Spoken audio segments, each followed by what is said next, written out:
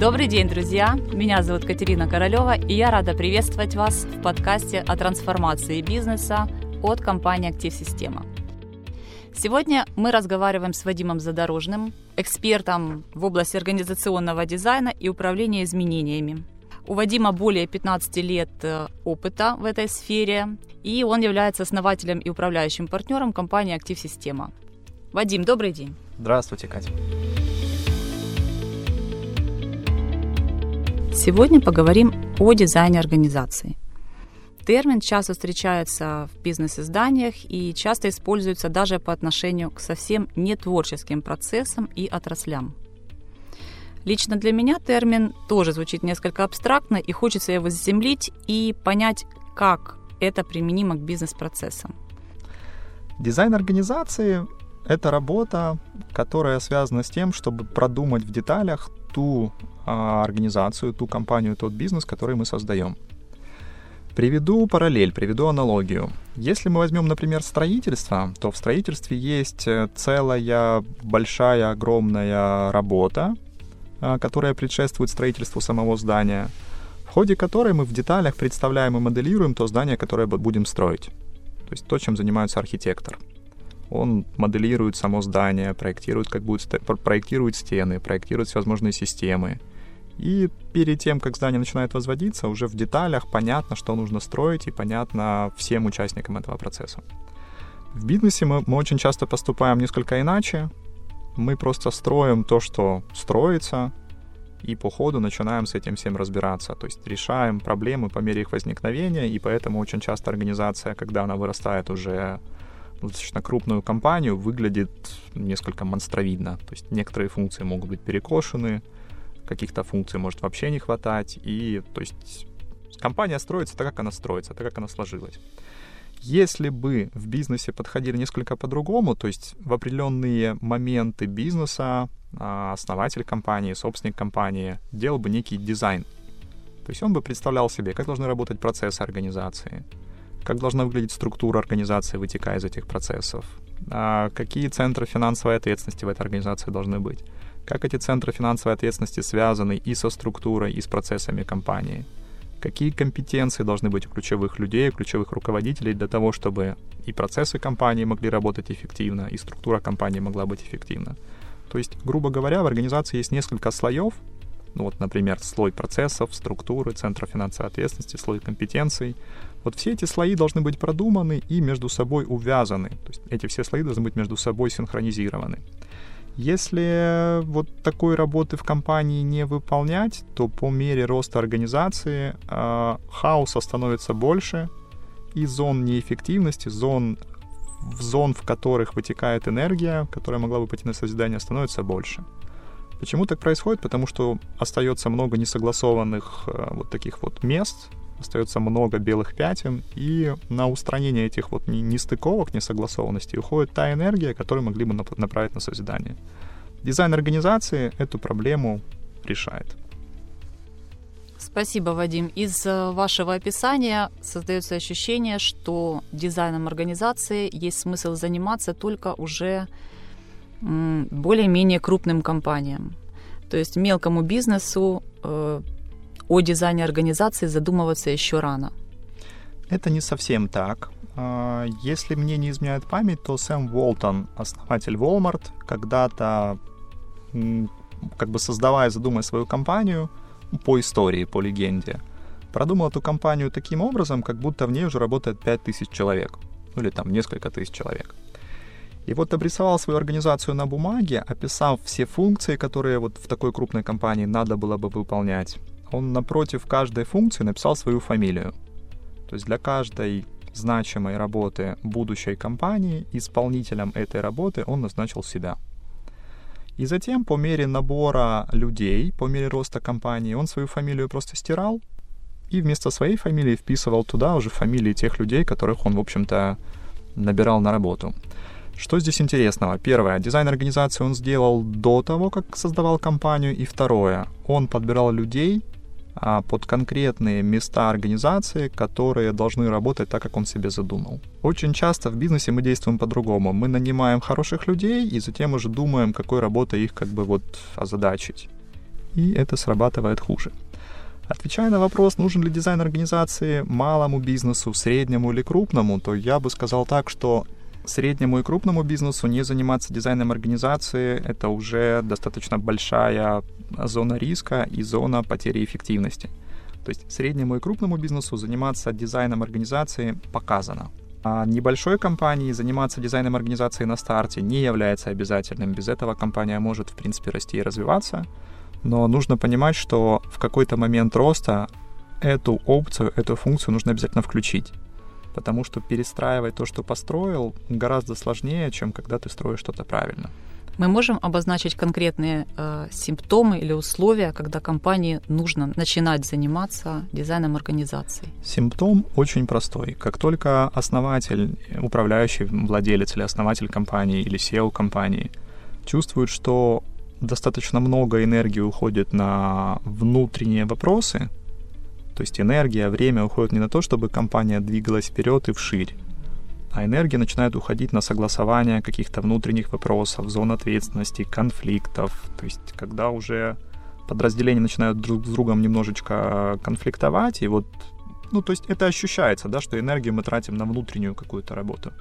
Вот если это уже происходит, если мы уже понимаем, что система становится тем фактором, который тормозит дальнейшее развитие, то вот это точно та точка, тот сигнал, который говорит о том, что пора, дизайном организации пора заниматься.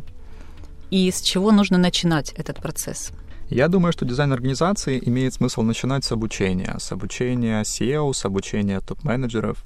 Очень важно понять топовой команде, что дизайн организации или что организация состоит из нескольких слоев. Когда мы наблюдаем за тем, как вот в Украине сейчас происходит по факту, то можем обнаружить, что максимум, на что тратят свое время топ-менеджеры, в лучшем случае, это смоделировать организационную структуру. Нарисовать квадратики, кто кому подчиняется. Это, в принципе, уже начало дизайна организации, это такой самый первый шажочек в дизайне организации, но этого недостаточно, потому что структура на самом деле обеспечивает бизнес-процессы. То есть процессы сначала выполняются, а затем уже структура помогает этим процессам жить хорошо.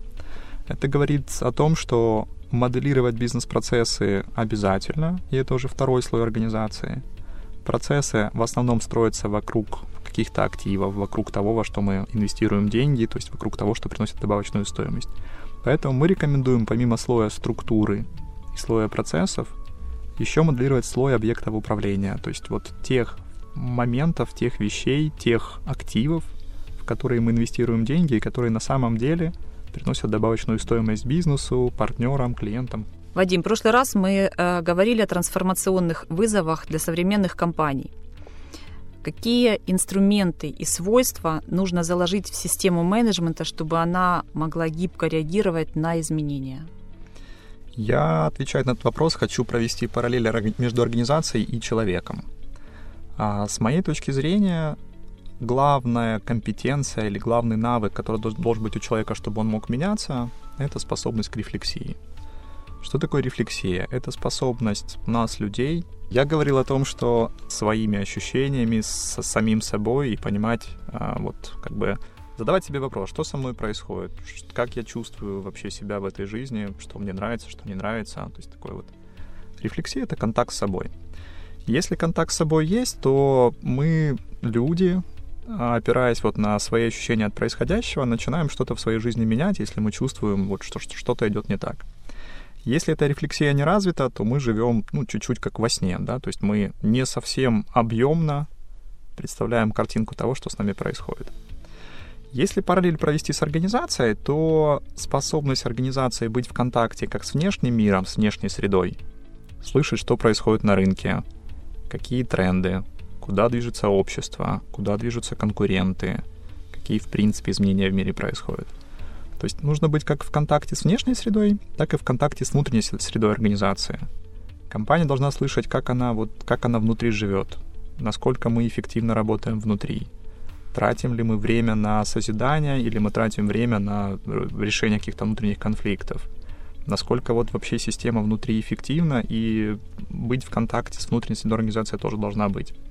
Если в компании выстроены процессы вот такой вот рефлексии как с внешней средой, так и с внутренней, то это будет снабжать топ-менеджмент объемной информацией о состоянии дел, и опираясь вот на объемное видение ситуации, компания будет способна генерировать правильные решения, которые будут ее двигать вперед. Наряду с тем, что у организации должно быть развито свойство рефлексии, способность к рефлексии, способность слышать внешнюю среду и способность слышать внутреннюю среду. Вместе с этим у компании должен быть выстроен процесс управления изменениями. Процесс управления изменениями — это вот такой же оперативный, операционный процесс, как, например, и продажи, закупки, управление финансами.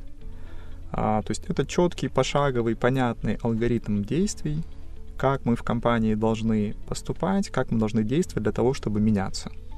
Рефлексия будет нам поставлять задачи, которые мы должны сделать для того, чтобы измениться. То есть, грубо говоря, мы будем слышать себя, слышать внешнюю среду и понимать, что нам нужно изменить. А процесс управления изменениями — это такой некий конвейер, попадая в который наши задачи, пошагово через определенный алгоритм становятся реальностью.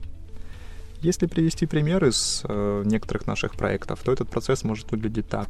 Первое — идентификация задачи, то есть понимание того, что нужно поменять. Второе — дизайн решения. Это когда, понимая некое изменение, которое нам нужно сделать, мы садимся с составом каким-то вот руководителей ключевых и моделируем то решение, которое нужно сделать для того, чтобы изменение произошло. Третий шаг — это так называемый пилотный этап. Это когда тот дизайн нового процесса, который мы, например, вместе смоделировали на предыдущем шаге, мы не делаем пока законом, но мы его пилотим. То есть мы начинаем в опытном режиме по этому процессу пробовать работать. Четвертый шаг — это получение обратной связи. То есть, когда оканчивается пилотный период, мы садимся и задаем себе вопрос, насколько этот процесс, который мы вот в пилотном формате тестировали, решает ту задачу, ради которой мы это все затеяли. И если мы понимаем, что все окей, новый процесс срабатывает, тогда мы этот процесс уже делаем законом, и мы в этот процесс уже наряжаем всю организацию, одеваем на всю организацию этот новый процесс. Вот через эти понятные 5 шагов, если пропускать каждое изменение, например, через такой алгоритм, который я сейчас озвучил, то внедрение изменений становится управляемой работой, которая имеет понятный, четкий подход, и этот подход приводит компанию к тому, чтобы становиться новой, другой, обновленной. Судя по тому, что вы сказали, Вадим, тема на данный момент действительно очень актуальная и очень необходима компаниям, которые активно развиваются и масштабируются. И когда вы говорили, с чего стоит начать процесс дизайна организации, вы сказали, что лучше всего начинать его с обучения. Где можно научиться дизайну организации? Некоторое время назад мы обнаружили, что качественное обучение по дизайну организации в Украине на данный момент не существует. И мы решили эту ситуацию исправить, поэтому запустили примерно с полгода назад авторский курс дизайна организаций, в ходе которого делимся нашими знаниями, наработками и всевозможными международными подходами, инструментами в области дизайна организации, которые сейчас существуют. Этот курс спроектирован специальным образом и построен так, чтобы участники курса, а мы приглашаем прежде всего управляющих владельцев среднего бизнеса и компаний, которые вот-вот с такими компаниями станут, то есть те компании, которые уже из формата небольшой компании выросли. Этот курс построен таким образом, чтобы участники курса в ходе 3 дней не просто прослушали теорию, а вышли с конкретными результатами, с конкретным дизайном, с конкретными чертежами различных слоев, различных аспектов своей организации. Приглашаем всех слушателей, приглашаем управляющих владельцев среднего бизнеса присоединиться. Обучение происходит в интерактивном формате, в формате работы в небольших группах. Курс очень камерный, мы специально не приглашаем большое количество участников. И 23-25 ноября в городе Киев пройдет очередной такой модуль. Приглашаю всех, буду рад видеть.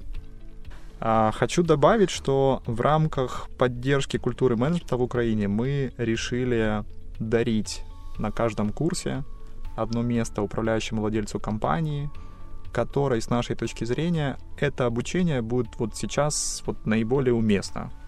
Если вы чувствуете, что система или ее отсутствие в вашей компании на данный момент становится главным ограничением, Дайте нам об этом знать, напишите нам о себе, напишите о своей компании, напишите о ситуации, которую вы хотели бы исправить благодаря этому курсу, и мы будем рады подарить вам это место, если почувствуем, что действительно вот вам это сейчас будет вот самое-самое оно.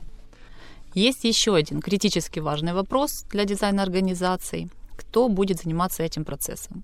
Какими навыками и знаниями должен обладать этот человек? Об этом мы поговорим в нашем следующем подкасте с Вадимом Задорожным. Вадим, спасибо за сегодняшнюю беседу. До свидания. До свидания, Кать, спасибо.